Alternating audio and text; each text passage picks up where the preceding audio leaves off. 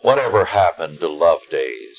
This is R.J. Rushdoony with a report on our threatened freedoms. What are love days? They certainly were not hippie love-ins nor anything modern. Love days disappeared some years ago to be replaced by something which is far from good. Love days used to go by a number of different names depending on the region or the country. Love days is the English term. Each language in Europe had its own wherever the practice occurred. Love days were a means of settling quarrels and disputes between peoples without going to court. They were once common in village and country life.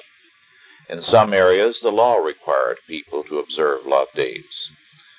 Disagreeing or fighting parties were required to come together in a public place, air their grievances publicly, and then settle them, sometimes with the help of a person known as the odd woman, a woman whose work it was to help arbitrate such problems and conflicts, to bring together people who were at odds one with another. In some countries, the community required it. If either party expected anyone to have anything to do with them, they had to settle their differences. On market day, the two quarreling men were required to lock arms and walk up and down the entire marketplace, chatting as friends all the while. It was the community's way of saying that all such conflict was deadly to the community and had to be resolved. Instead of aggravating the conflict, the community moved to resolve it and to deny to people the luxury of creating dissension.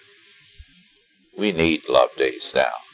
If people quarrel, instead of others working to bring peace, they take sides and broaden the quarrel.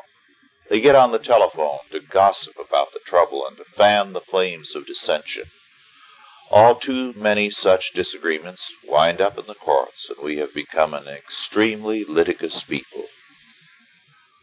What we are saying by all this is that we do not believe any longer in a free solution, only in a coercive one.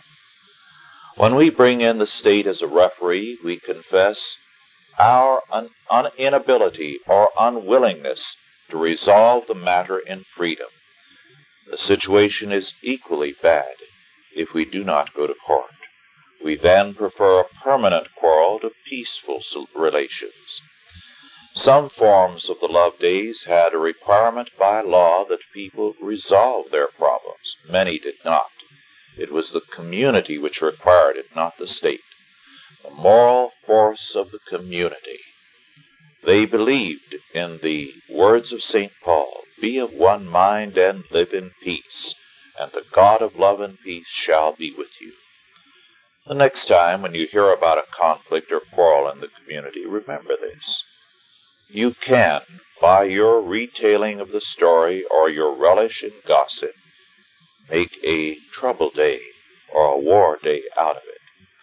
However, if you refuse to fuel the conflict, and you call instead for a peaceful and godly solution, you can help restore love days, and also to restore the work of freedom to human relations. This is R.J. Rushdoony with a report on our threatened freedom.